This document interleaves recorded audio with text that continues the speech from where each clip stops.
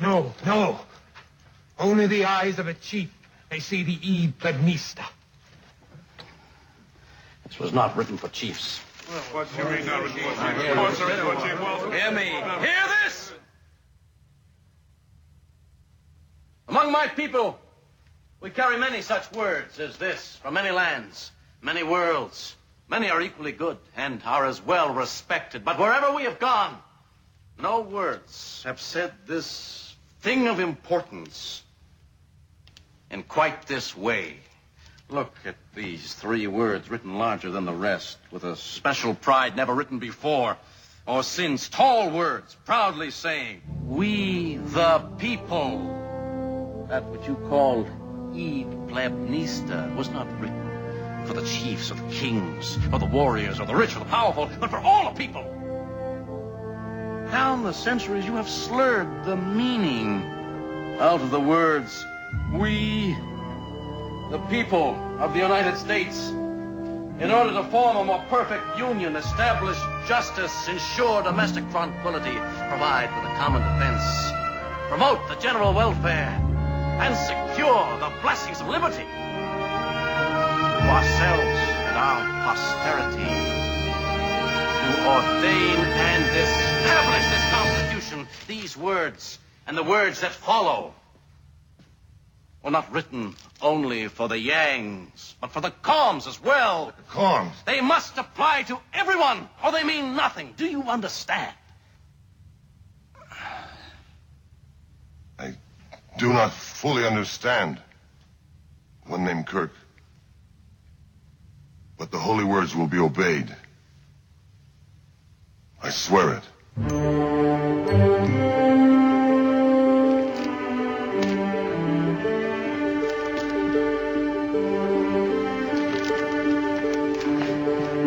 No question about his guilt, Captain. But does our involvement here also constitute a violation of the Prime Directive? We merely showed them the meaning of what they were fighting for. Liberty and freedom have to be more than just words. Doctor. Gentlemen, the fighting is over here. I suggest we leave them to discover their history and their liberty.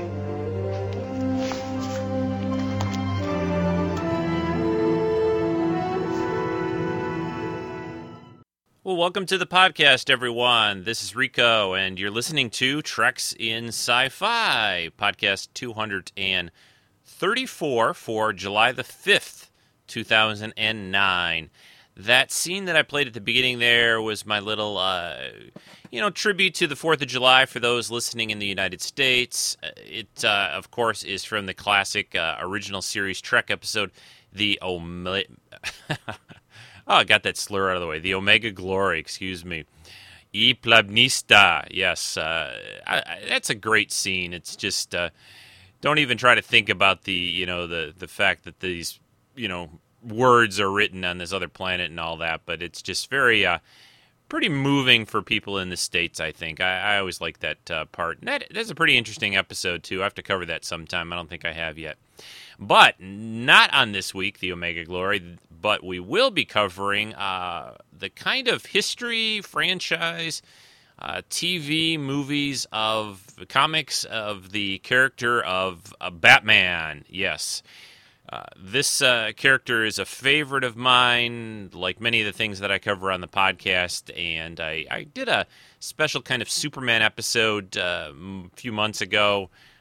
And I've been wanting to cover Batman because I'm probably just as much of a fan of the Batman character as well. And there's a whole bunch to cover. So let's get started. To the Batmobile. Let's go. Atomic batteries to power. Turbines to speed. Roger. Ready to move out.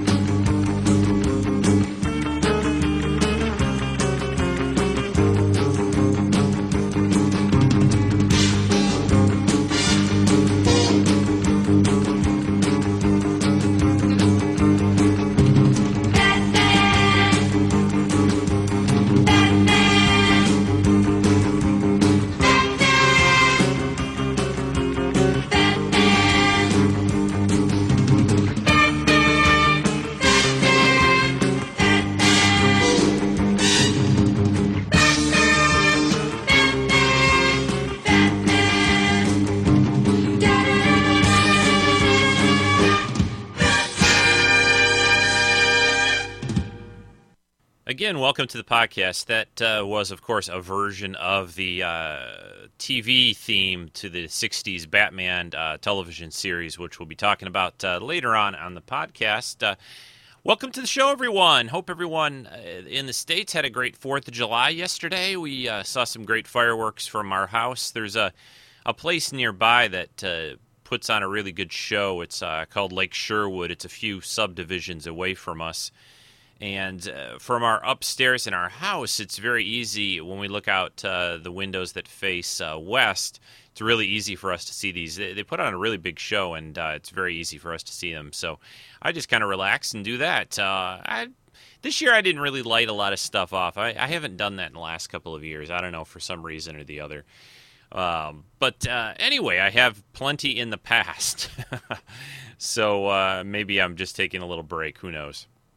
Anyway, happy 4th to everyone. I hope you had a great time and, barbecued something up good and just relaxed a little bit. Going to have a good show, talk about Batman. It's going to be a long one. Got some great listener comments to play for you during the podcast, other things to cover. I first want to thank some people for their recent donations, Jedi Jeff, Mike, or Feathers on the forum. You guys are great, and we've got some regular subscription donations coming in as well. Those are all very appreciated and useful, so thanks, guys. And if anyone else would like to send in a little PayPal donation, just go over to treksinsci-fi.com, and you can click on the links there, and you'll be taken right over to PayPal, and it's really easy to do. So, again, guys, thanks, and those are just always great to get.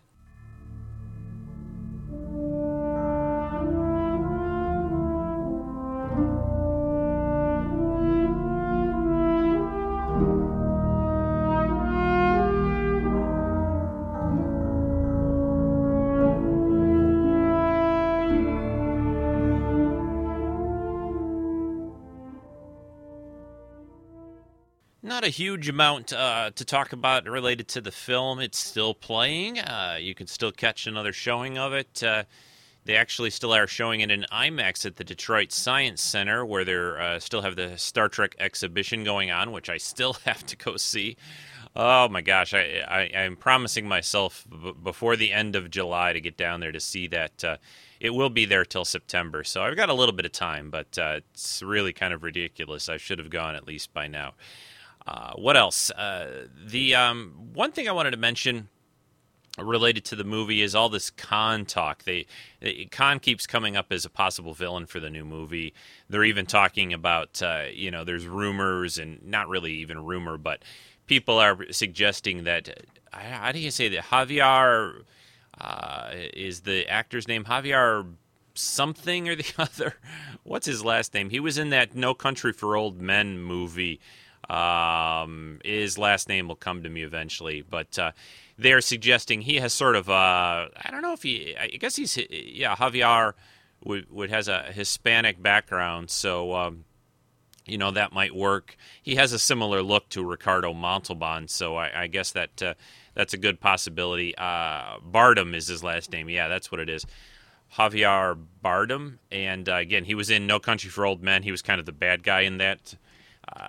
I just, again, have to say, I really hope that they don't do something that they've done before in past Trek, whether it's Khan or even somebody else that we've seen before.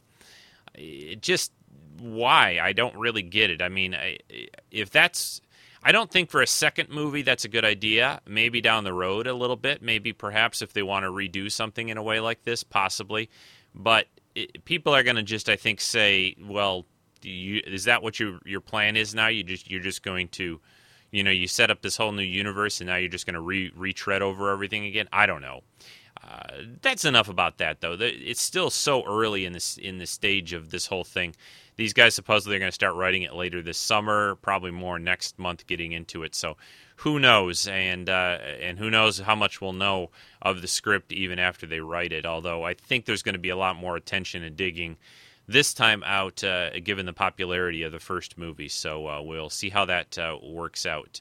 I wanted to mention, for those out there who have bought the Blu-ray set, you may be aware of this or may not, or the people maybe who haven't bought it yet. The Season 1 of the original series if you purchase that Blu-ray set, I guess they're now CBS is putting out some additional content that can be downloaded. I think most of these Blu-ray players, and if you have a PlayStation, of course, you hook it up to an internet connection, and then you can download some additional content.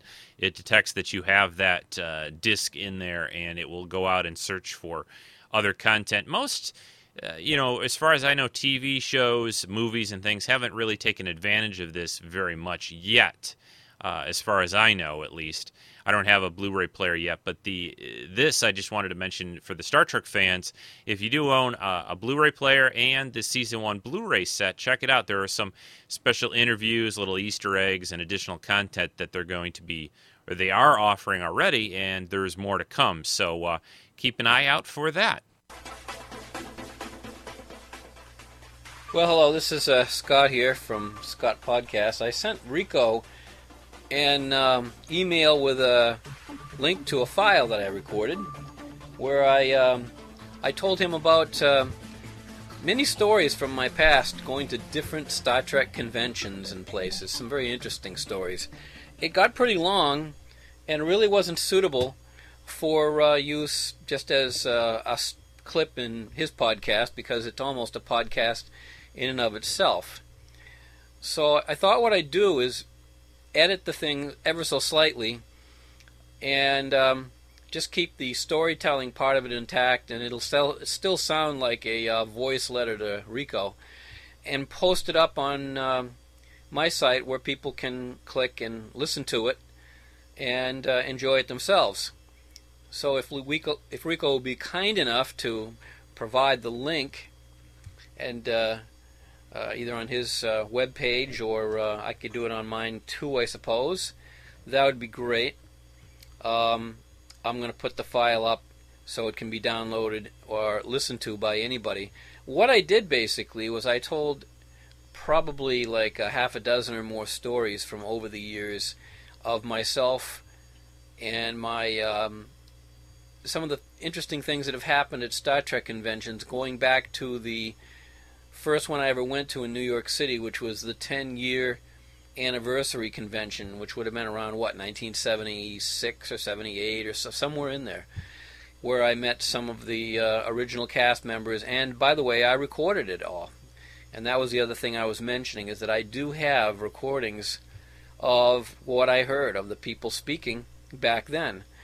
And I hope to digitize and put up the pictures that I took also at that convention, and they can be viewed on my multimedia site. I'm going to try to get to that here shortly, but the idea being to kind of share some of this, or at least offer it up. I don't have the recordings up in any way on the internet, but if somebody were interested in them, I can put together a list of the people that I have talking over the various years that have gone to these conventions.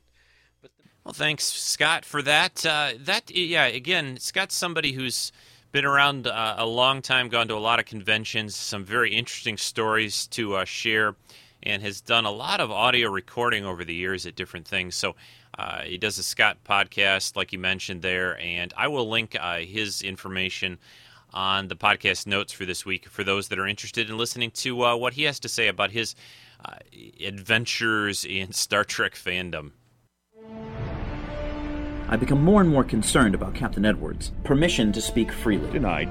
This ship is not a democracy. He has increasingly shut me out of the decision-making process. I'm sure if the captain wanted to talk about these things with you, he'd talk about these things with you. You need to give him some space. This is a very close-knit crew, and I believe their displacement in time has made them more so. Do you have a problem with the order, Mr. Locke? It's difficult for an executive officer to do his job if the captain barely speaks to him. Why don't you just read his mind? I know about Catherine and about Stephanie.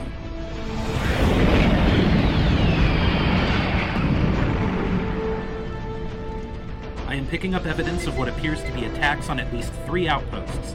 Take us there, Mr. Palmer. I'm now reading a small ship.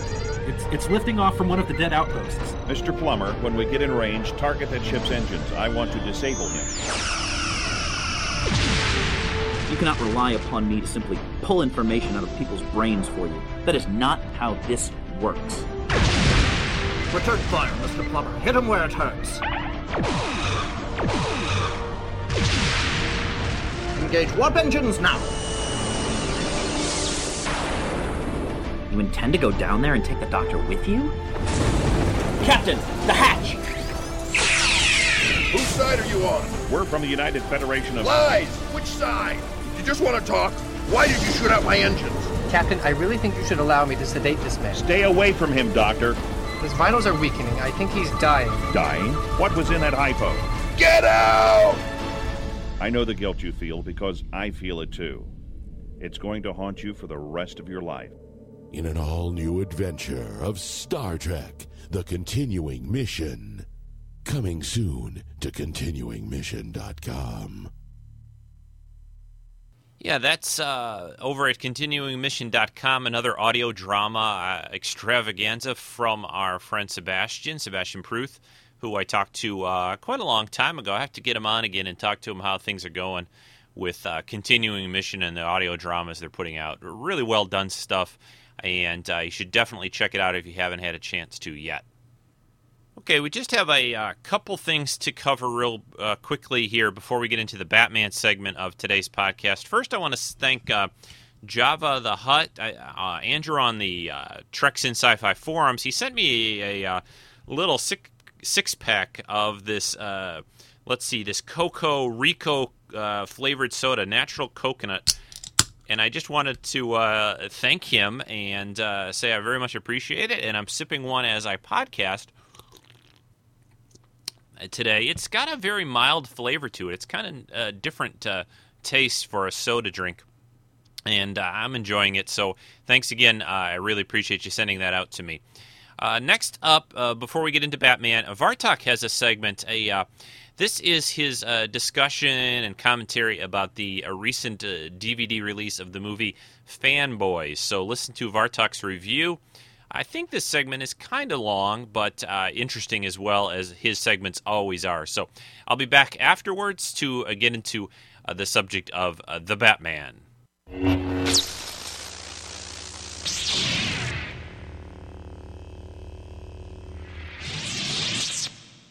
Hello, everyone. This is Vartok again with another Treks in Sci-Fi movie review. For today's segment, I'm going to talk about the movie Fanboys. I'll try not to provide too many spoilers. However, if you don't want to know too much about this movie, you may want to speed ahead a few minutes. Of course, being something of a casual fanboy myself, I thought it might be fun to see how far over the top die-hard fanboys might be in a comedy movie by self-admitted Star Wars fanboy Kyle Newman, the director. The film starts out with the famous Star Wars scrolling titles.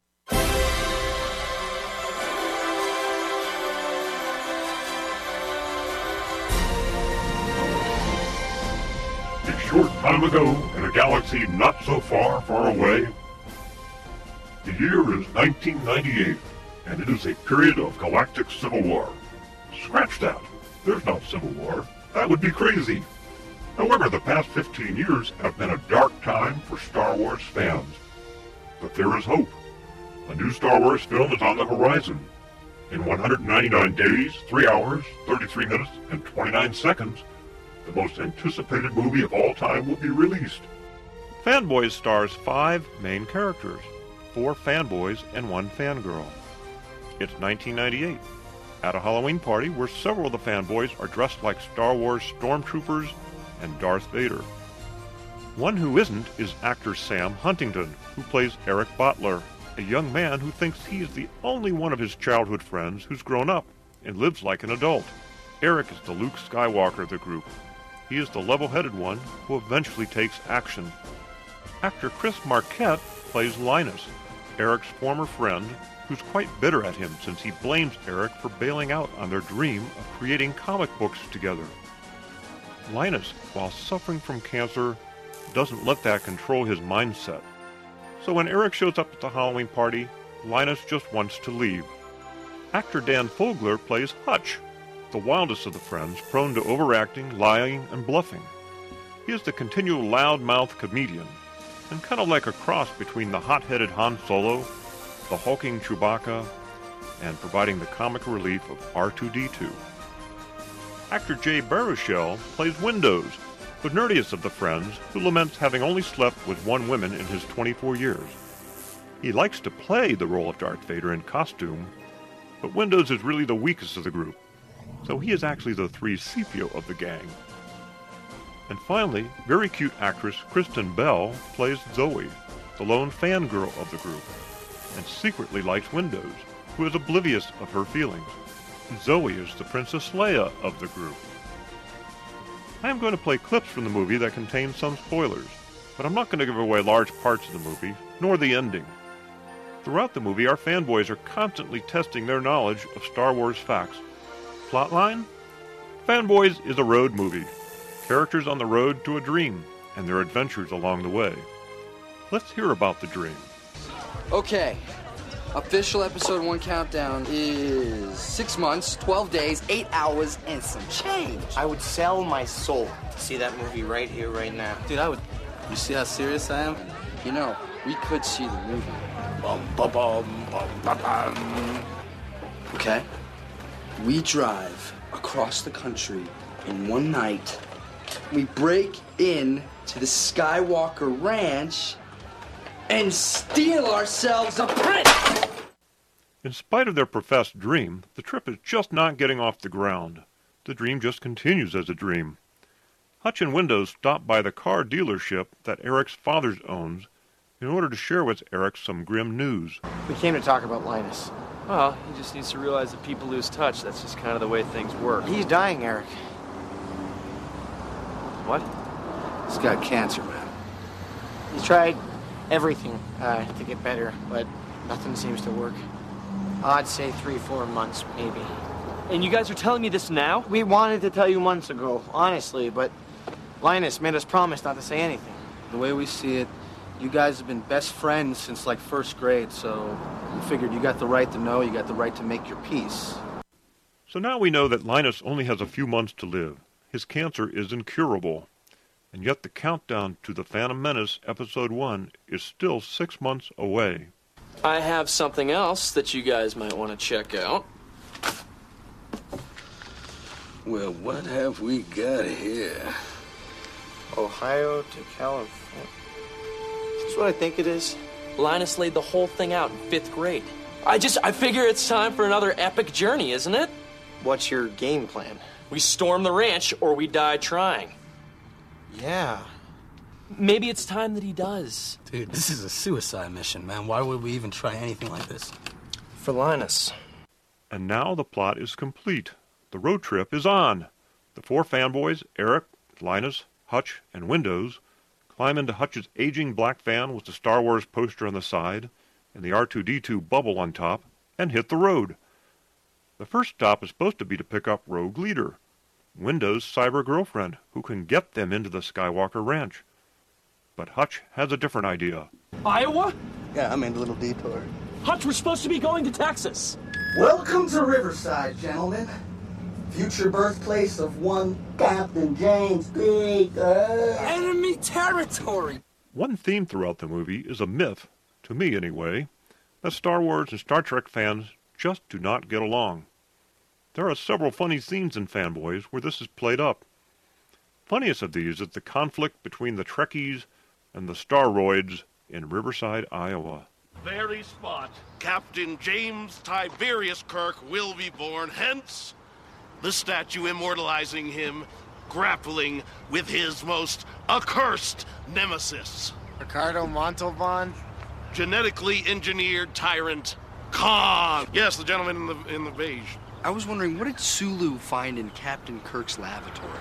Sulu clearly found a standard issue Starfleet Z-23 personal refuse device. I believe it was a captain's log.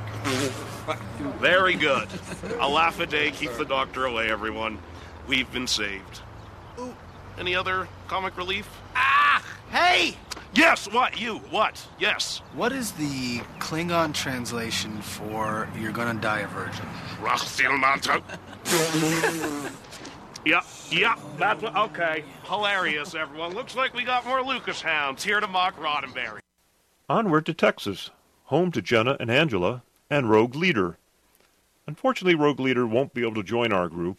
However, her father, the famous Star Wars blogger Harry Knowles, played by my friend Earl's Ethan Suplee, puts them to the test to see if they deserve to be helped to get into the ranch. What was Luke Skywalker's call sign during the Rebel Assault in Episode 4? Red 5. What is the name of Chewbacca's home planet?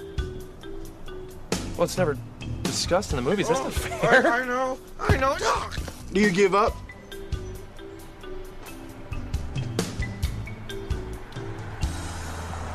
Come on, man, say it. Kashyyyk. Chewie's home planet is Kashyyyk. Chewie's home planet is Kashyyyk. It is at this point in the movie that fangirl Zoe is able to hook up with the boys and continue the journey to Las Vegas in search of the secret information that can get them into the Skywalker Ranch. At a Star Trek convention, the boys meet up with a very famous Trekker who can get them in.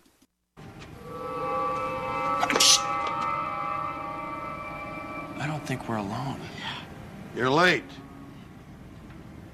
It's all there. Maps, passcodes, phony IDs to get you past the front gates. But that's not what's most important.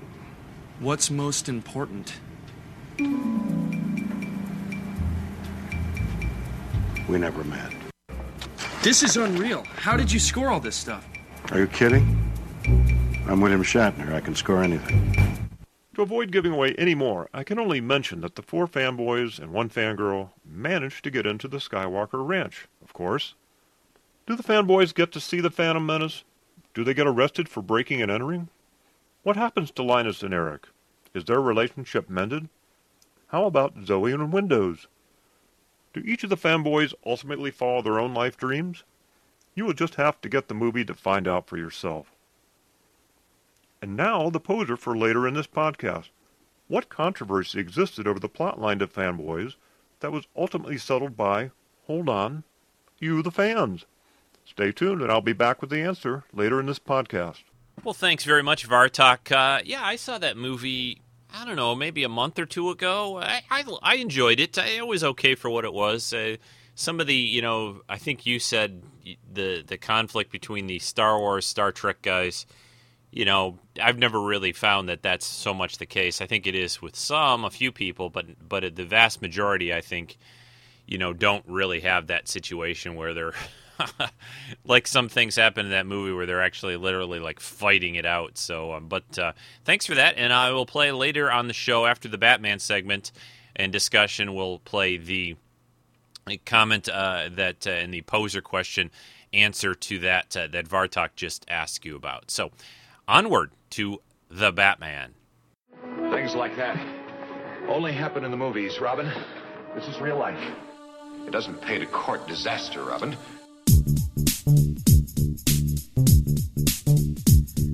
In Gotham City, there's a foe of crime, catching all the criminals right on time. Dressed in black with some pointy ears, fighting for justice and calming our fears. Commissioner Gordon and his motley crew, calling up the red phone, asking what to do.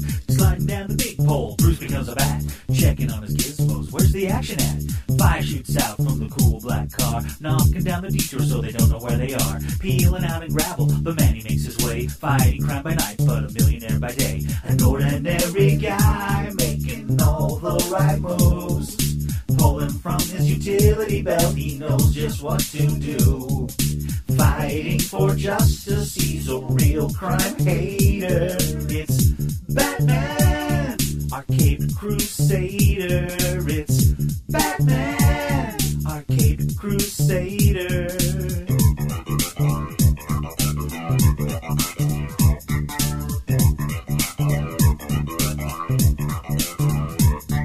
The likes of Joker, Egghead C, Catwoman, Firefly, Poison Ivy, the Riddler, Two-Face, Harley Quinn, the Scarecrow, Mr. Freeze, and the Penguin. The dynamic duo, that's what Robin makes, fighting off the bad guys and doing what it takes. Batgirl's cool with Barbara on the bike, all the cool costumes that I really like. Biff, wham, zap, the henchman taken out, cleaning up the riff-raff, that's what it's all about. Conflicted on the inside, but tough all around, flying on his cable, doesn't even make a sound. An ordinary guy making all the right utility belt, he knows just what to do. Fighting for justice, he's a real crime hater. It's Batman, our Cape Crusader. It's Batman, our Cape Crusader.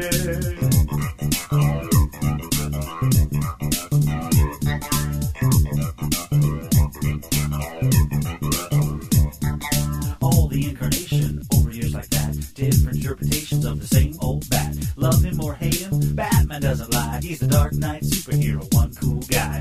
To the Batmobile. Let's go. An ordinary guy making all the right moves. Pulling from his utility belt, he knows just what to do. Fighting for justice, he's a real crime hater. It's Batman, our Cape Crusader. It's Batman, our Cape Crusader. It's Batman, our Cape Crusader. It's Batman, our Cape Crusader. Lieutenant, is there a 6-foot bat in Gotham City? And if so, is he on the police payroll? And if so, what's he pulling down after taxes? That, of course, is our songwriter extravaganza, producer of all the cool music and stuff that I use in songs and parodies and things on the show. Rick Moyer, which you can find over at takehimwithyou.com. It's a great mega subject to talk about Batman here. I almost don't even know where to begin, but let's probably get started at the beginning of things. Batman, as most people know, I think, started in comic books. He was originally referred to as just the Batman, and then sometimes the Batman was just shortened to Batman. He was a fictional character, obviously, created for comic books, co-created by artist Bob Kane and writer Bill Finger.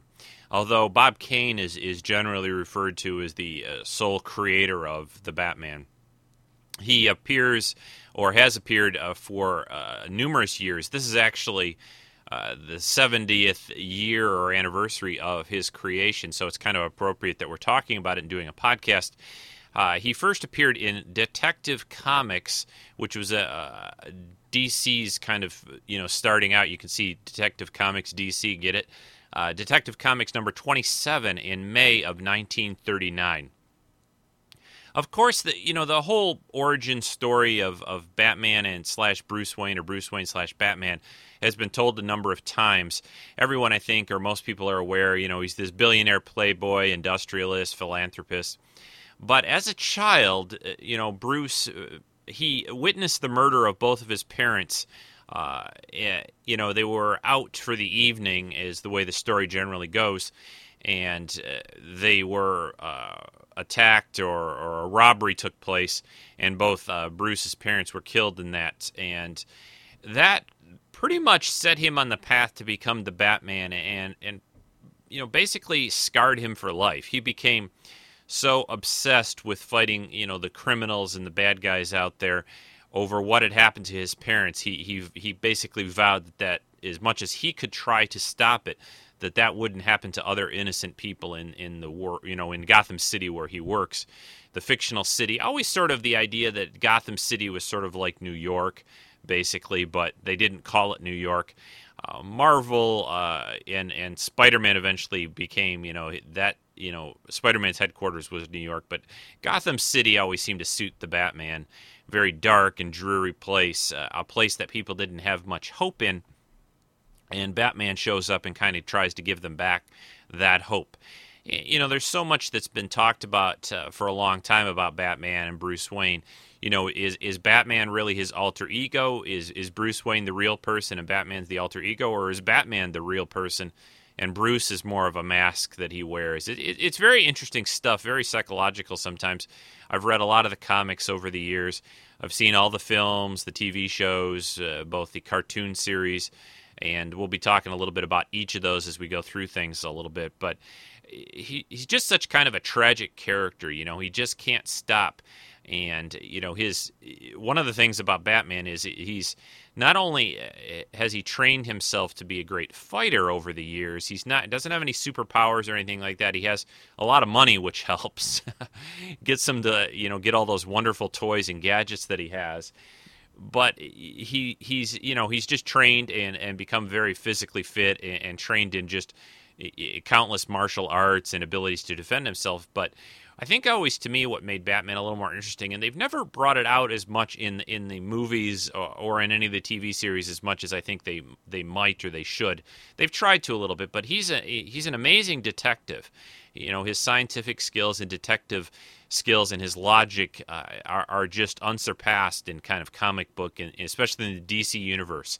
He eventually, I think, deduces and figures out that Clark Kent is Superman because he's such an amazing detective. Nobody else, even people close to Clark, never figured it out really.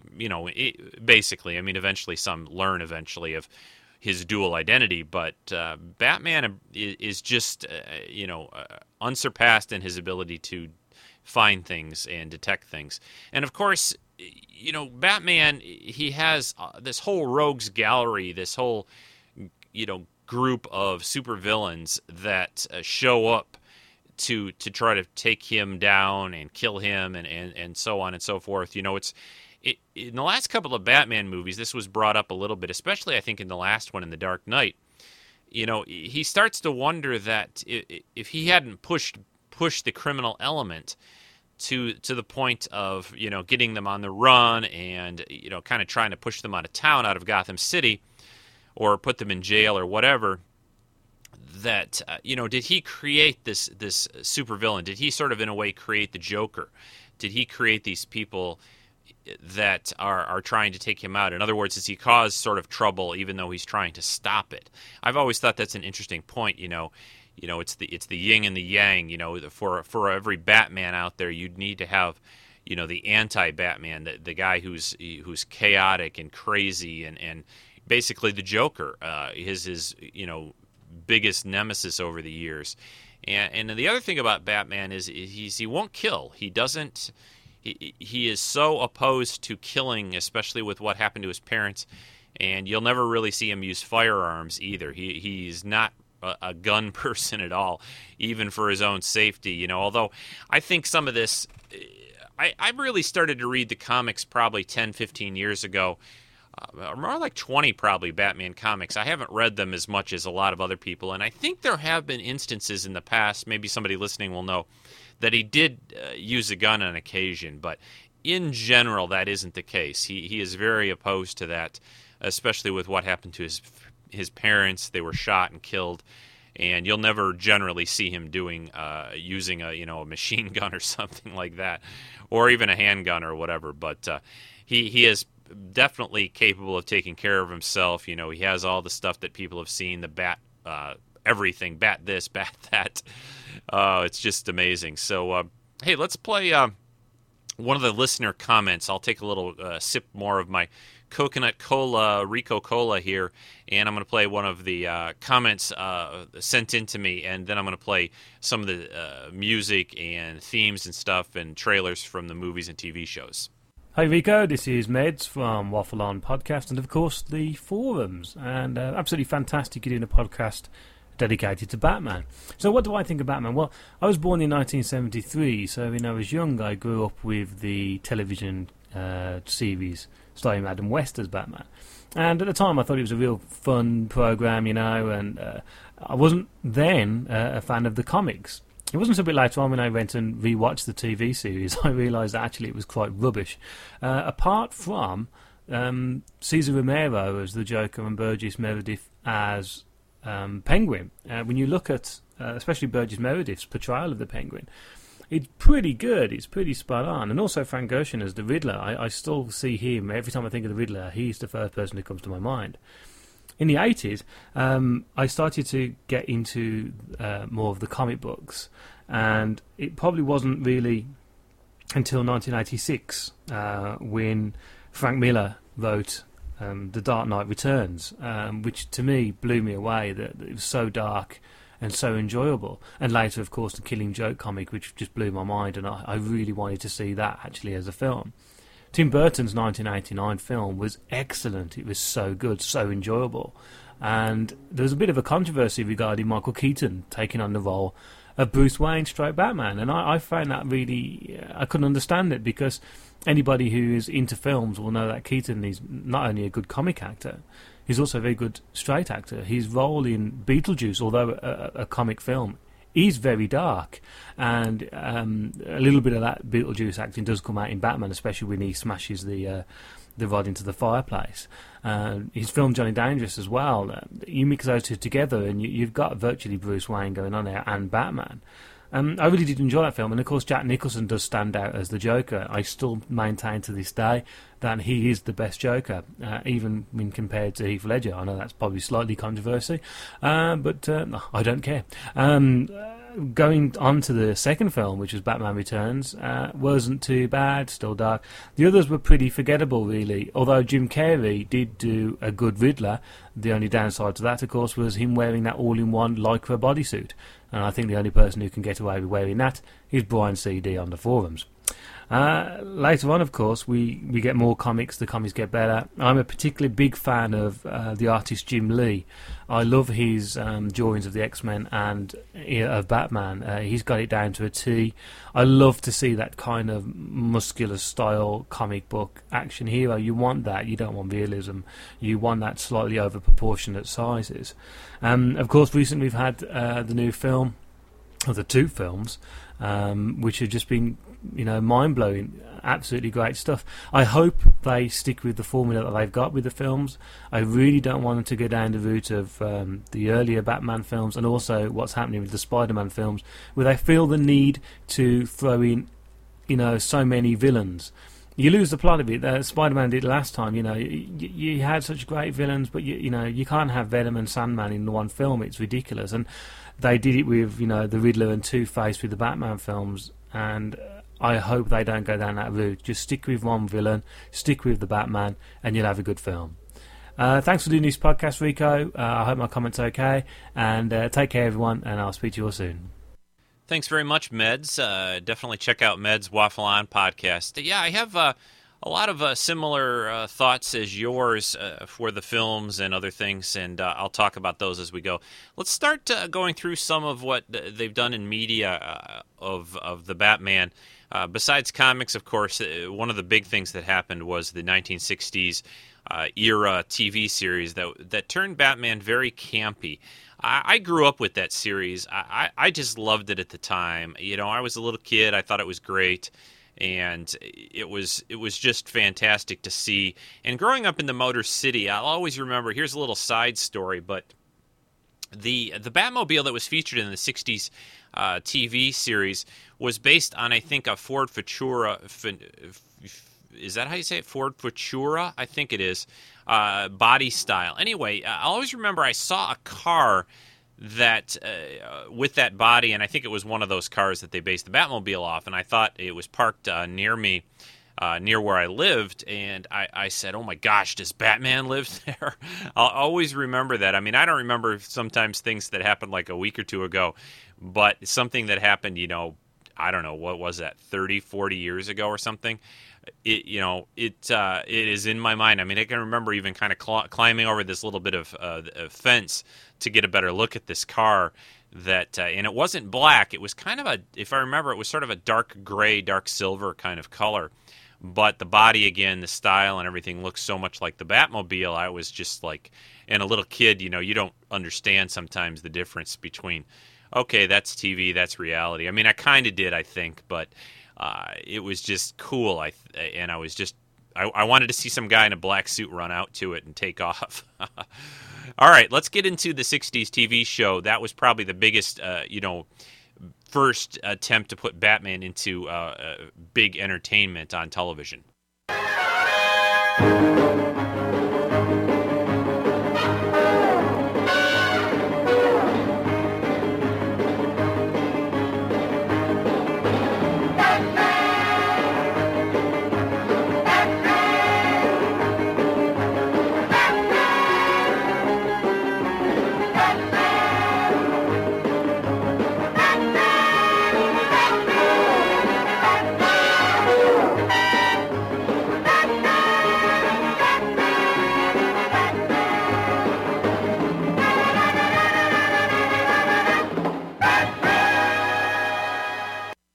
Yeah, so the 1960s television series that lasted for 3 seasons called Batman was a very fun, rompy kind of camp version of the show. They DC first tried to get it over on CBS. That kind of fell apart, that deal, and eventually ABC picked it up with 20th Century Fox on board to produce the series. 20th Century Fox turned the project over to a guy named Bill Dozer and his Greenway Productions company. And that was where they really got started on, building the sets and the look, and started to work on casting. This happened in the late 60s, 66 or so. They were going to premiere it in January. As far as the actors that they chose, there were 2 sets of actors that kind of made it to the final casting. Adam West and Burt Ward were, of course, one team of Batman and Robin. They always had Robin in there from the very beginning. Robin over the years has been sometimes a partner with Batman in the comics, sometimes not. I'd say most of the comics that I've read over the past 20 years or so of comics in Batman is Batman solo, although he's had different Robins over the years, and we can talk about that later too. The other set of actors was Lyle Wagner, which some people will remember from some 1970s era TV like Wonder Woman and things like that, and his Robin, which was an actor named Peter Dial. But they really preferred the Adam West and Burt Ward actors as Batman and Robin. And, even though this show was campy, Adam West and Burt Ward, they put their all into this. The fighting, they always treated it very serious. You can see that in their performances. They're not really making jokes. It's not like they're, cracking jokes with each other and looking at the audience for a laugh or something like that. They were serious. Some of the supervillains and stuff they'd bring in were a little on the overboard campy side. Like I think Meds mentioned some of them. Cesar Romero as the Joker was a big standout. Burgess Meredith, Frank Gorshin. They had 3 or 4 different Catwoman, people or actresses. Julie Newmar was probably the most famous, a very famous model at the time, very tall and thin, and fit into that black Catwoman outfit very well. You just had a huge number of guest actors that were fairly famous at the time and went on to become even more famous. That was the fun thing about this series is each week they would broadcast 2 episodes on Wednesdays, I think, and Thursdays. They were half hour each, and one would kind of be the setup. The villain would come in. They would put Batman and Robin into some kind of precarious little contraption, and then you would be like, stay tuned till next time you see Batman, or same bat time, same bat channel tomorrow or whatever, and then you'd see them kind of get out of it, capture the villain, and so forth. So they were kind of hour-long shows broken up into half-hour segments with this sort of suspenseful, teaser at the very end of it to kind of get you to come back and watch the next night. Kind of an unusual situation. They'd never really done that on TV again that I can think of, where they would do back-to-back shows of a drama kind of thing like this with a TV show. Comedy shows and talk shows are on every day, and soap operas and things like that. But that's a whole different situation than drama. A really just a fun show to watch. We could talk a whole podcast just about the 60s TV series, but we've got a lot more to cover. One last thing I wanted to say is, in the 3rd season, they introduced Yvonne Craig as Batgirl, which was a lot of fun to watch. They were trying to keep ratings up and get a little new interest. And there was a little song they made for Batgirl, and I'm going to play that for you now. And then we'll come back and move on to some of the other TV and movies. What's on Barbara's mind, Charlie? Is she about to go into action as that domino daredevil Batgirl? Batgirl, Batgirl, Batgirl, Batgirl. Where do you come from? Where do you go? What is your scene, baby? We just gotta know. Batgirl, Batgirl, Batgirl, Batgirl. Are you a chick who fell in from outer space? Or are you real with a tender, warm embrace? Yeah, whose baby are you? Batgirl, Batgirl, Batgirl, Batgirl. Yeah, whose baby are you? A couple of last bit of information, and there are a lot of things that, again, that we could talk about the TV series here. One thing I wanted to mention is they actually almost got a fourth season, another season. NBC came in and wanted to pick up the show, but they had already torn down the sets and everything like that, so the offer was a little too late to do that, and it didn't really make it. Another interesting thing about this series is, even though so much is out on DVD these days, there are no official DVDs out for the Batman TV series, which is just shocking and amazing, really, to me. There's been a lot of legal battles between DC and the networks and the right holders and all the different actors that were in all the different shows. You know, they had guest stars every week, so it's frankly, unfortunately, a complicated mess to get these things out on DVD, which is very sad to me that they can't figure out a way to do it. So, and there's a lot of kind of people have taken they broadcast them on TV and VHS. People have converted their own and made their own DVDs. You can find them online, look around eBay and things like that if you want. So let's move on to one other last thing. I keep saying that. They did do a Batman TV series into a movie. They did a movie which you can get on DVD. And here's a early promotion that Adam West and Burt Ward recorded for the movie version of that was kind of a little spin-off from their TV series.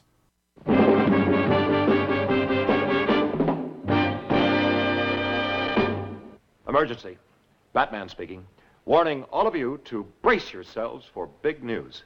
The biggest. Tell them, Robin. Holy superlatives, Batman. It's really exciting. Soon, very soon, Batman and I will be batapulting right out of your TV sets and onto your theater screens. That's right, Robin. Our first full-length motion picture feature in color opens a whole new world of thrills. The big screen gives us more space on land, sea, and in the air to challenge the most bataclysmic collection of super criminals that ever plotted to take over the world. Number 1, the Riddler. Question: who's going to make the feathers fly and knock Batman and Robin out of the sky? Number 2, the Joker. Have you heard this one? It'll kill you, Batman. Number 3, the Penguin. There are 2 eggs this wily bird is going to scramble. Batman and Robin. Number 4, the Catwoman. Oh, you're going to see the perfect crime when I get Batman in my claws. And that's just a sample of the exciting exploits ahead in our first feature motion picture. Holy memoranda, folks. Make a note not to miss it. Good thinking, Robin. All right. Yeah, that's a great movie to see. Definitely check it out. You can get that one on DVD. All right, let's move on now to 1989's Tim Burton version of Batman, starring Michael Keaton in the main role.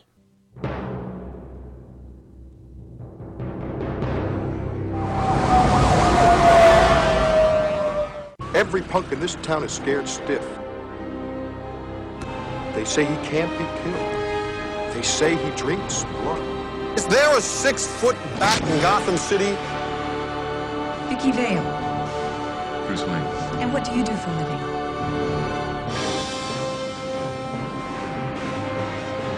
He's a tired old man. Can't run this city without me. Your luck is about to change. When freak terrorizes, wait till they get a load of me. He's out there right now. And I've got to go to work.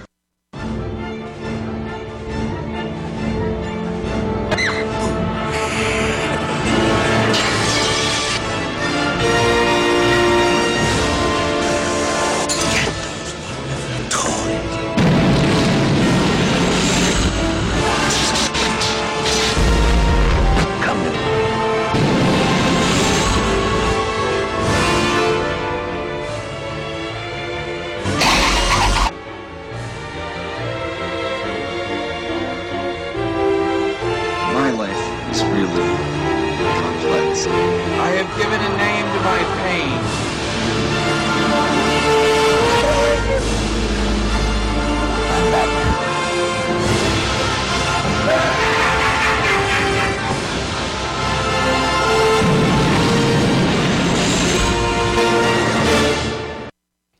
is, of course, 1989's, it's a trailer there for, which I had a hard time finding a very good audio version of it online. I could have pulled out my DVD, I guess. But that, again, is Tim Burton's version of the Batman from 1989, with Michael Keaton in the main role, Bruce Wayne Batman.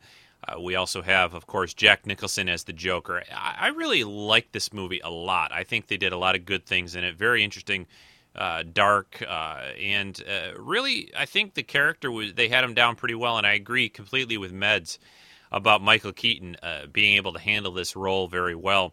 I know, again, there was controversy at the time. I can remember when I first saw this movie, how popular and how crowded the movie theater was. The opening night, I can still remember going to see it with my friends. I think we had to go to eventually the latest showing of the day, like midnight or something, because it was so sold out. But this movie, I think, did a lot of good things and put Batman on the right track. And something but happened along the way, which we'll talk about here very soon. But again, the essence here was good. The only thing I really had a problem with in this movie, since I knew the character of Batman fairly well, was the fact that they put together the idea that the Joker, when he was this sort of mobster type character and just kind of a thug, was the one that originally killed Batman's parents, Bruce's parents, which is not the case. In the comics, it was another person.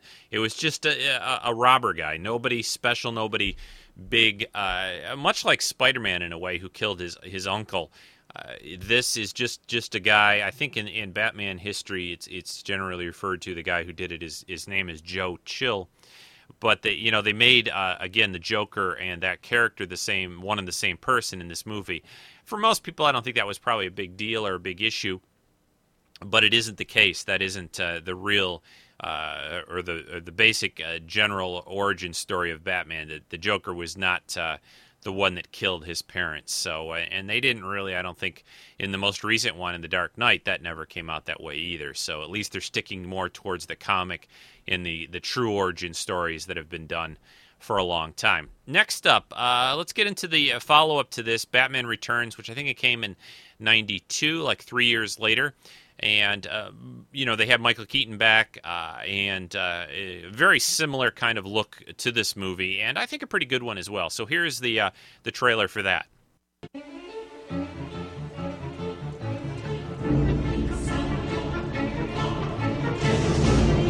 I've been down here too long.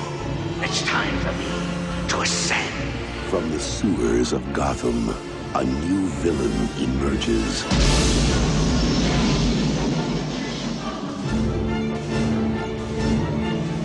You didn't invite me, so I crashed! From the rooftops of Gotham, the perfect enemy comes to life. I am Catwoman. Hear me roar. Yeah.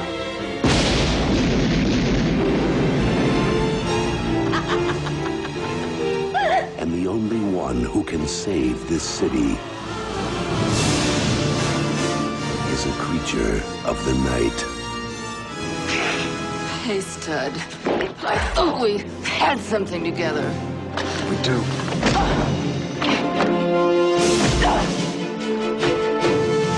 While she craves a romance she can sink her claws into,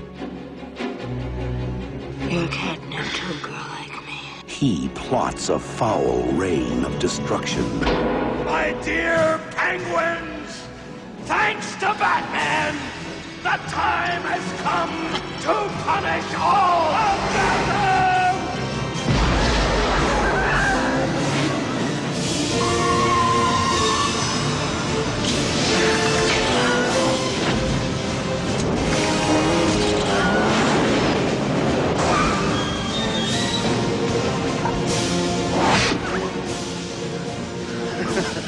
You missed.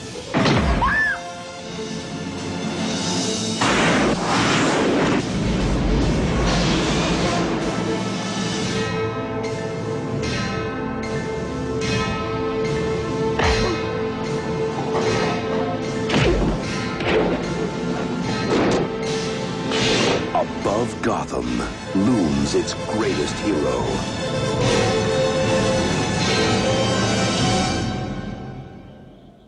Yeah, so there you have Batman Returns, 1992. It's again with Michael Keaton in the main role, Tim Burton back on board. Also, a couple of new villains: Danny DeVito playing the Penguin, and Michelle Pfeiffer as Catwoman, who was perfect. I can't do the purr thing as well as she could, so I thought she did really a good job in the role. This is a fun movie, a good movie, a solid effort, and I like a lot of the things that are going on in it and the look of things, and I like the sort of winter motif for Batman 2. You know, there's a lot of that. He's in black and snowing around Gotham and everything like that.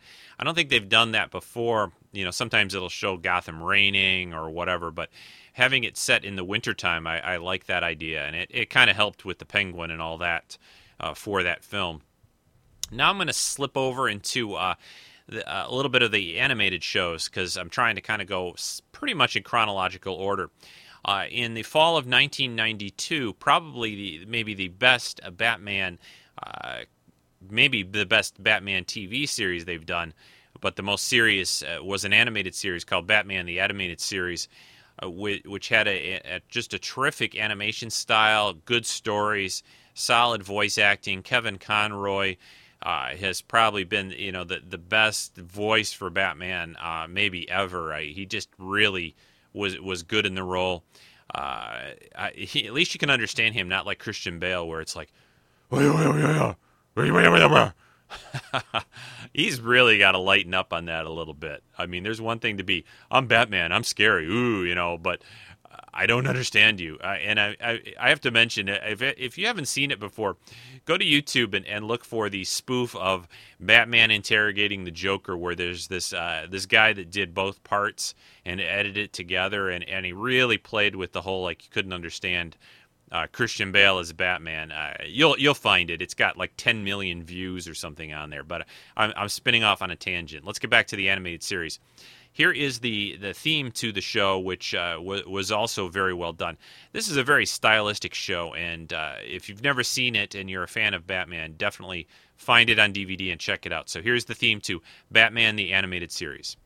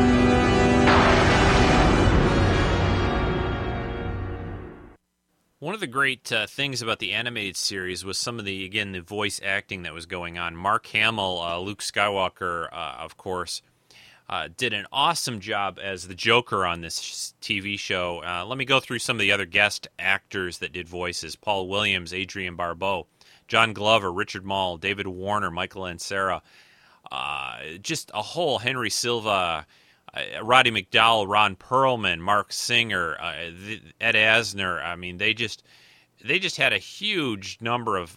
Kate Mulgrew was actually one of the guest voices. It just an amazing group of talent that did some of the voices for this series. It just really astounds me. Again, it lasted from 92 to 95. The music, I think, was still Danny Elfman, who did some of the Batman movie music in the first films. Really good stuff, and well worth watching again. I can't get over how good this series is and how well it's held up, really, too. So, very stylized. And Bruce Timm, I have to mention, Bruce Timm was majorly responsible for the visual style of this.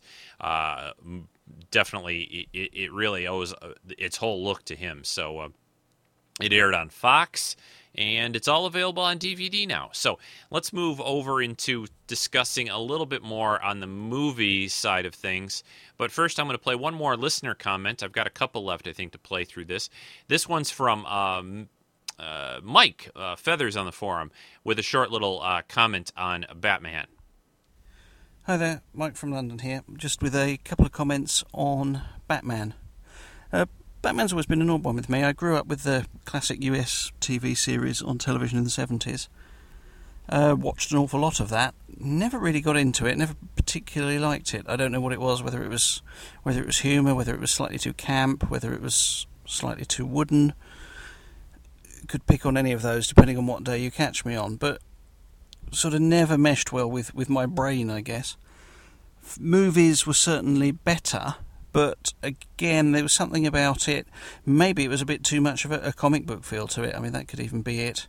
But again, Gotham City just seemed far enough removed from what I understand reality to be that never quite managed to suspend my disbelief that far. I was always watching a film. Yeah, they were good films, but there's a certain failure to mesh with my concept of reality. Superman managed it, sort of Smallville and the like. Metropolis seems to be close enough that I'm willing to accept it as possible, I suppose, but never got that far with Gotham. So I'll be interested to see what you make, or to hear what you make of it this week. As I say, it's well enough made, but I have to say I'm not really a fan. So let us know your take, and I'll listen with interest at the weekend. Cheers. Well, thanks, Mike. It's always good to have someone who maybe isn't quite as excited or likes something that we're talking about as much. It definitely, Batman's a unique character. The movies, the TV shows, the comics, and all of that. And I can totally understand why some people might not be works for them as well as other things. Obviously everyone listening to the show knows that I like comics a lot, so again, he's always been an interesting character to me. But thanks for your comment. I'm going to kind of skip real briefly through the next couple of movies because I don't think they're nearly up to the level of the other two that we talked about, or even anywhere near the last two Batman films. So what have we had? I think 6 total Batman movies so far up to this date. Well, not counting the 60s movie. So I guess that'd be 7 official ones. The new one, or the next one in the series after Batman Returns, was Batman Forever in 1995. They turned the directing hands over to Joel Schumacher, who basically turned this thing much more campy. Batman Forever, not quite as much. The next one after this, though, Batman and Robin, got even worse. A few interesting things, though, and there is still some interesting and fun points to these movies. We had Tommy Lee Jones as Harvey Dent / Two-Face, and Jim Carrey as Edward Nygma, or the Riddler, in the Batman Forever movie. And, in Batman Returns, they went with the idea of 2 villains. In Batman Forever, they kind of continued that as well. I think you can get along with 2. I'm a little bit more with Meds, in saying I think 1 solid good villain is the best situation. But, it depends on the pairing, I think, a little bit, in the casting and a lot of factors. But the other thing that really, the big change here was in Batman Forever, Michael Keaton wasn't back. I'm not really sure why that was the case. If they didn't offer it to him, I couldn't really find out. I should try to dig that up a little bit more. But anyway, let me pause that. I'm going to check that out. I've got it right here up, some information on it. Okay, here, this is what I found out. Basically, when they turned the production over to Joel Schumacher and Tim Burton wasn't back, that Michael Keaton really didn't want to come back. He said he wanted to pursue more interesting roles. He actually turned down $15 million. They did offer him $15 million to appear in Batman Forever. But Val Kilmer took over the Batman role, and they I think he worked okay in it. I think that was all right. I think he played a pretty good Bruce Wayne / Batman. He's a fairly physical guy, and he does know some martial arts, I believe, in real life. And I think some of the fighting scenes in this movie are pretty well done. But it really just didn't fly. It was just a little too campy. I don't think Tommy Lee Jones was really right for Two-Face. I think, again, Jim Carrey, like Meds had said, I think did a good job as the Riddler. Although I agree also, I think his outfit was... some of his outfits in that he wears, I think, a suit at certain parts, and then he wears that unitard thing. And you're right, Brian on the forums is the only guy that should be wearing a unitard that I know, at least. What else? So that's about it. Kind of forgettable. Rene Auberjonois, Odo from Deep Space Nine, had a little part in this. He was the head doctor in Arkham Asylum. So there's one little tidbit for you. So. This movie did have some good music, though. I love the Seal song, Kiss from a Rose, I think is the name of it, that they used in this movie, and just some, good things. But, again, didn't do a lot for me. And then the follow-up to this, which was called Batman and Robin, which was even worse, basically, in my opinion. Then, although I really feel bad, because I always thought George Clooney would make a good Batman. And the last movie, Batman Forever, introduced Chris O'Donnell as Robin, and I thought he was pretty good.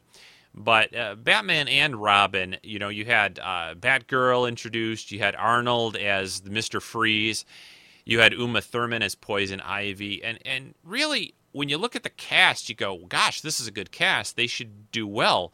It just isn't. Joel Schumacher and the direction and the script. This one came out in 1997. It just is. It's just, if you want to have kind of a little bit of a laugh, watch it. But it's really not that good. Now let's move on to the two more modern, and I'd say the best of the Batman films so far. The first one being Batman Begins. Tell us, Mr. Wayne. What do you fear?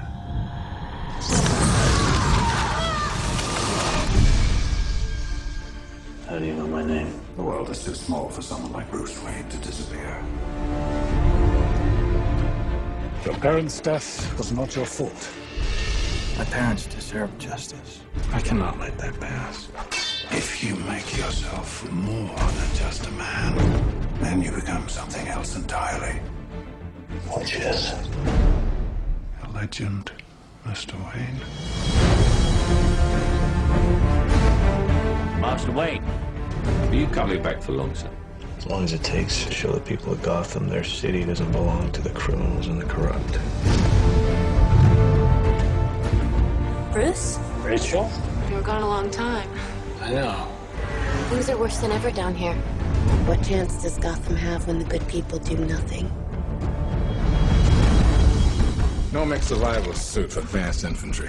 Kevlar utility harness, gas-powered magnetic grapple gun. What's that? Oh, the tumbler? Oh, you wouldn't be interested in that. I spent a lot of time being scared for you. I heard you were back. But the man I loved, the man who vanished, never came back. He's here. Who? The Batman. Gotham must be destroyed. Gotham isn't beyond saving. Just hold up!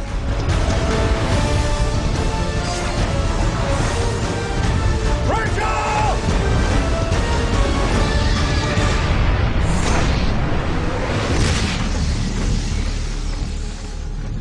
Guy dresses up like a bat clearly has issues.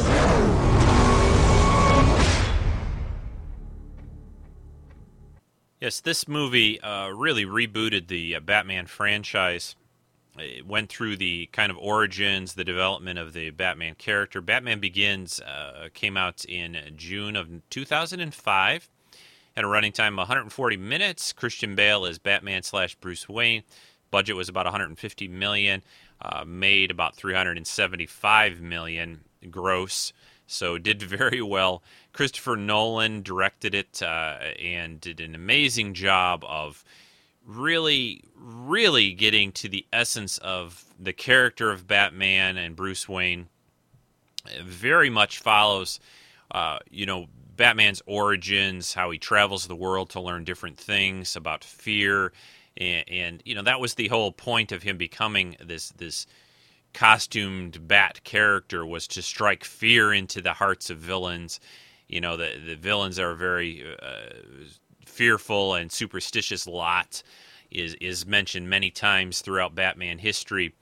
And he spends years abroad studying under this Liam Neeson's character, who turns out to be actually a villain, Ra's al Ghul, and is out to basically bring chaos to Gotham and the world, and Batman eventually has to go up against him. You also have this Crane character, the Scarecrow, in this movie as well, played by Cillian Murphy. Morgan Freeman is a trusted Wayne Enterprises employee who comes up and gets all these cool little gadgets that Bruce takes and uses in his, for his bat suit partly, and the Batmobile. And it's nice to see some real world connection there, that he doesn't just go off into his Batcave and build all this stuff, that he uses things that through his connections of having this huge organization and this business, Wayne Enterprises, he uses that leverage and ability to get things to his advantage as the alter ego of Batman. Just a great job here. So much could be said about it. Again, it's just the look of it. Christian Bale as Batman. Bruce Wayne, I think, does an excellent job in this movie and in the next one. We'll talk about that here in a minute. It's just a great job overall. I just can't say enough. Really love this movie quite a bit. This one and The Dark Knight are, to me, tops and the truest Batman films or every any kind of entertainment they've ever put out, to really get as close as they could to the comic book character without having just pages of a comic flashed up on the screen or something like that. So excellent job, excellent cast. And then we move on a few years later. That just came out, I believe, was it just last year? Yes, 2008, which would have made it 3 years after Batman Begins. We had The Dark Knight.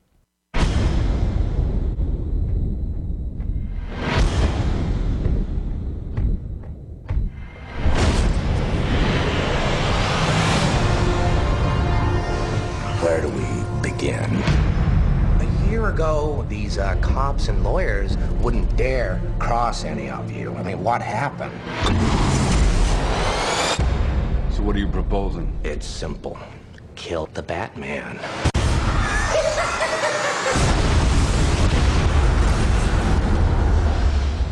Here's my card. Bruce, this is Harvey Dent. She told me everything about you. I certainly hope not. You once told me that we'd be together. Did you mean it? Bruce, don't make me your only hope for normal life. You're Alfred, right? That's right, sir. Any psychotic boyfriends I should be aware of? Oh, you have no idea. Good evening, ladies and gentlemen. We're tonight's entertainment. Well, hello, beautiful. You look nervous. I've seen now what it would have to become to stop men like him. The night is darkest just before the dawn. I promise you, the dawn is coming. And here we go.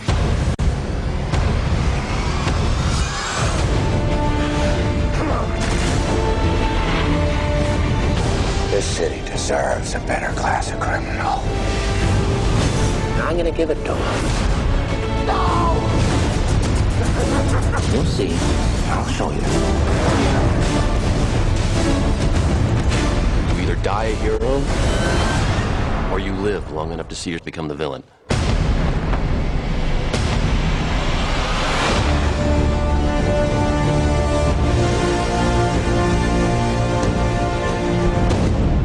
Will you be wanting the bat putt, sir? Middle of the day, Alfred? Not very subtle. The Lamborghini, then.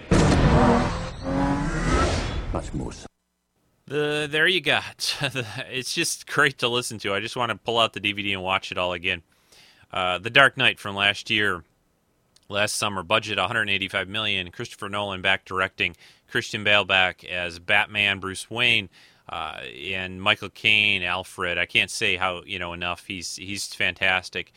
And of course, the late Heath Ledger as the Joker. amazing job by him. I mean, I'd like to think that if he hadn't had, you know, an untimely death, that everyone would have still appreciated his performance in this movie as much as it's worth. Let me get it out. As I feel that it's worth that. He just completely embodies and is the Joker, this force of nature, this chaotic force of nature that Batman has to face in this movie is a perfect. It's just perfectly done, and again, he is, to me, the best Joker ever.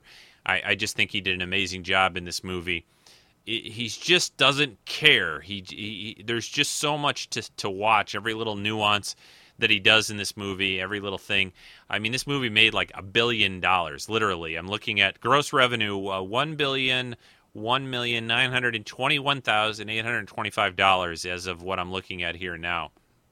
That's a pretty big chunk of money, you know. So there's got to be something good going on here, I think. And I know a lot of people saw this, I think, just because of Heath Ledger passing. People may have never even seen a Batman show or movie before. And, I hope that made them interested in the character and interested in the movies. There's so much, again, I could talk probably the whole podcast about just this movie itself. A great story, very solid. Some people felt that it maybe got a little long, that the introduction of the Aaron Eckhart's character of Two-Face Harvey Dent, they maybe could have left that out a little bit. I don't know. I thought that all blended in pretty well, and I felt the movie moved well. I just was blown away when I saw this movie, and still am when I see it again. It's just a fantastic film. One of the best comic book, if not to me, I'll probably just say it here on the show. This is probably to me the best comic book movie that they've ever done. Anyone better than just about anything I've ever seen. Just in getting to me what the essence of the character is all about, and putting it up on screen is just great. And a villain that just is somebody that you can really be scared of. I mean, this guy is just nasty, scary Joker in this movie.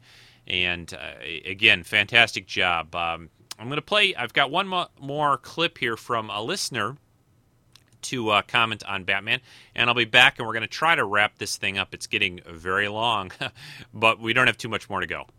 To the Batmobile. Let's go. Atomic batteries to power. Turbines to speed. Roger. Ready to move out.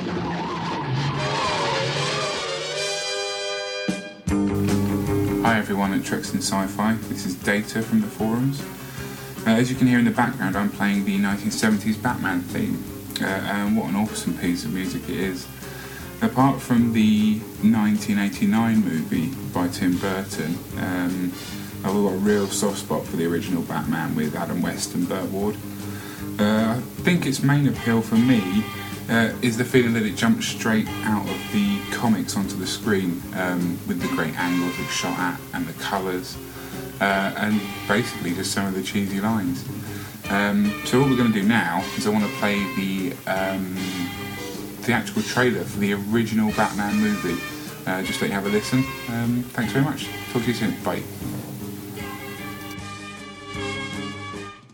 That was the original Batman trailer. Just want to say thanks to Rico. This has been all your shows are great, and hopefully I can get some more comments into you soon. This is Data signing off. Bye.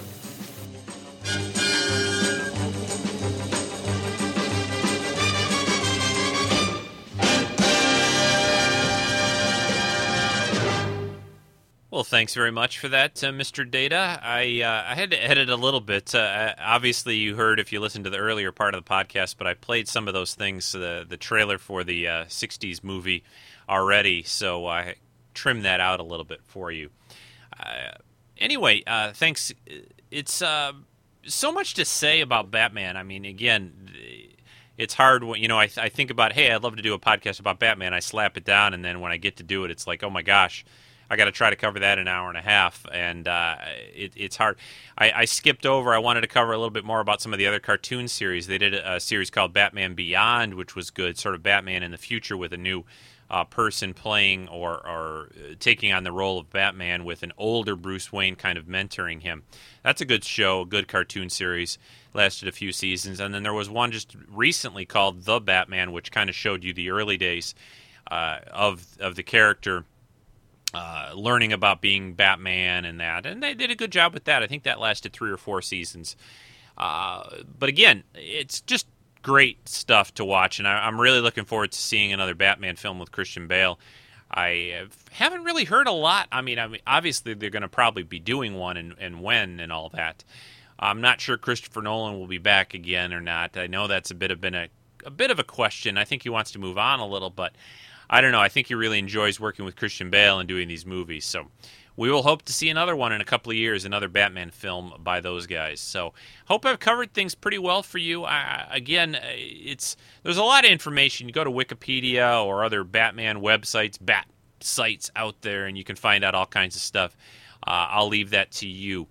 I do want to play now, and then I will finally wrap up today's show. This is the answer segment for Vartok. Remember that? Back when he was talking about fanboys an hour or so ago in this podcast, he's got his answer here for you, and I'll come back and have my goodbyes for this week's podcast.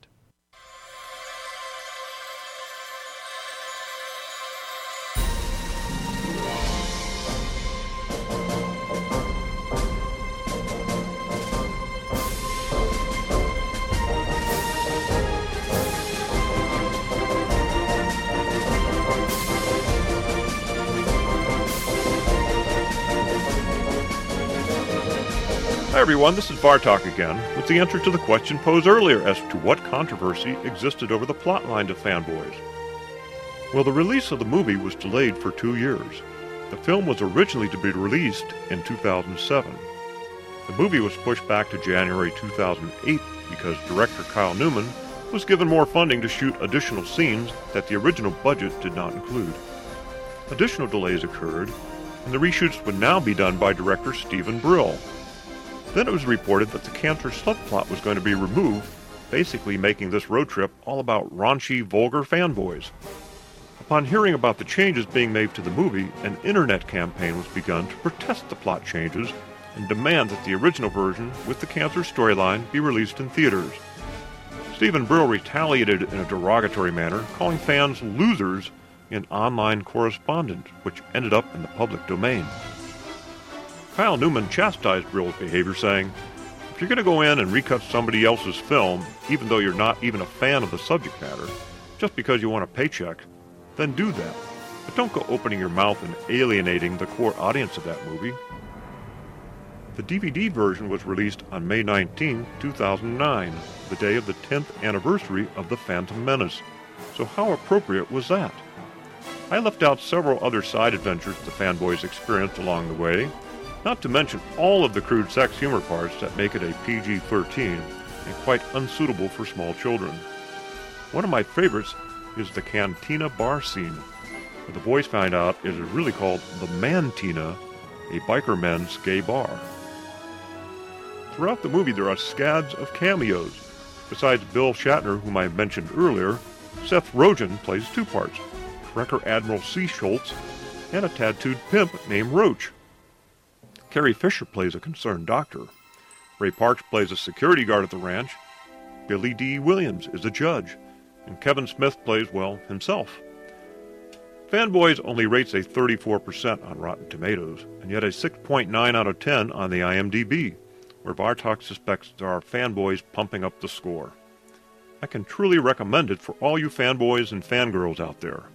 If you don't count yourself as one of those, you probably just won't enjoy it enough.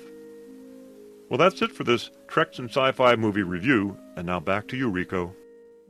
Well, thanks, Vartok.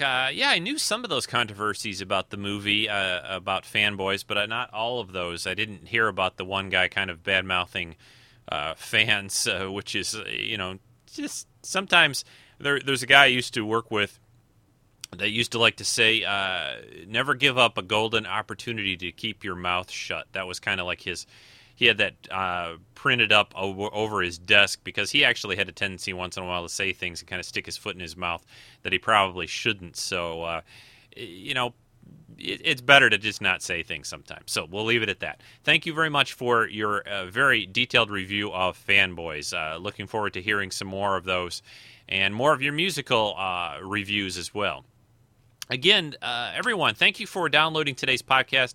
I knew it was going to go long. I apologize that hopefully it doesn't disrupt your listening habits too much. I know when you get used to something a certain length, but we're only a little bit more than an hour and a half right now. I was going to maybe do a collectible. I've got a little 1/36 scale Batmobile from the 60s TV series.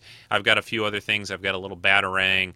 Don't got a lot of Batman stuff, but a few little odds and ends around the Rico's basement here. Anyway, next week on the podcast is unknown right now. The idea was to get a guest host to do a show next weekend. I think people are really busy over the summer. I don't know what's going on. I haven't had anyone take me up on this offer. If anyone out there listening has got something they'd like to do, or I might just even put a shout out to the friends of the podcast, the other people who do podcasts who are on the forums, and that maybe we might do one of their shows, slip it in here, and maybe allow some people to listen to it that haven't given it a shot yet. So I'll think about that, and I'll post something up on the main TreksInSci-Fi.com website here in the next couple of days, or I might just do something myself. We'll see how it works out. But I will be posting a new schedule of the next few weeks, editions of the show up very soon. So, everyone, again, happy 4th of July. It was yesterday, and you may be hearing this days later or weeks later or who knows, but I hope people who celebrated it have a good time, didn't get burned by a sparkler or anything like that, or a firecracker go off in your hand. I did that once. Not pleasant. And I'm just going to leave it at this. I don't want to say a lot about it, but my job search some new doors have been opening lately, and I might talk more about it next week, depending on what the podcast is about. But just wish me some luck. There are some new things churning away on that. So that's it, everyone. Check out TreksInSci-Fi.com, the forums, put a review on iTunes, all of that stuff. Visit the friends of the podcast out. Just everything you can find over at TreksInSci-Fi.com will lead you into those places. So take care, everyone. Talk to you again soon. Bye-bye.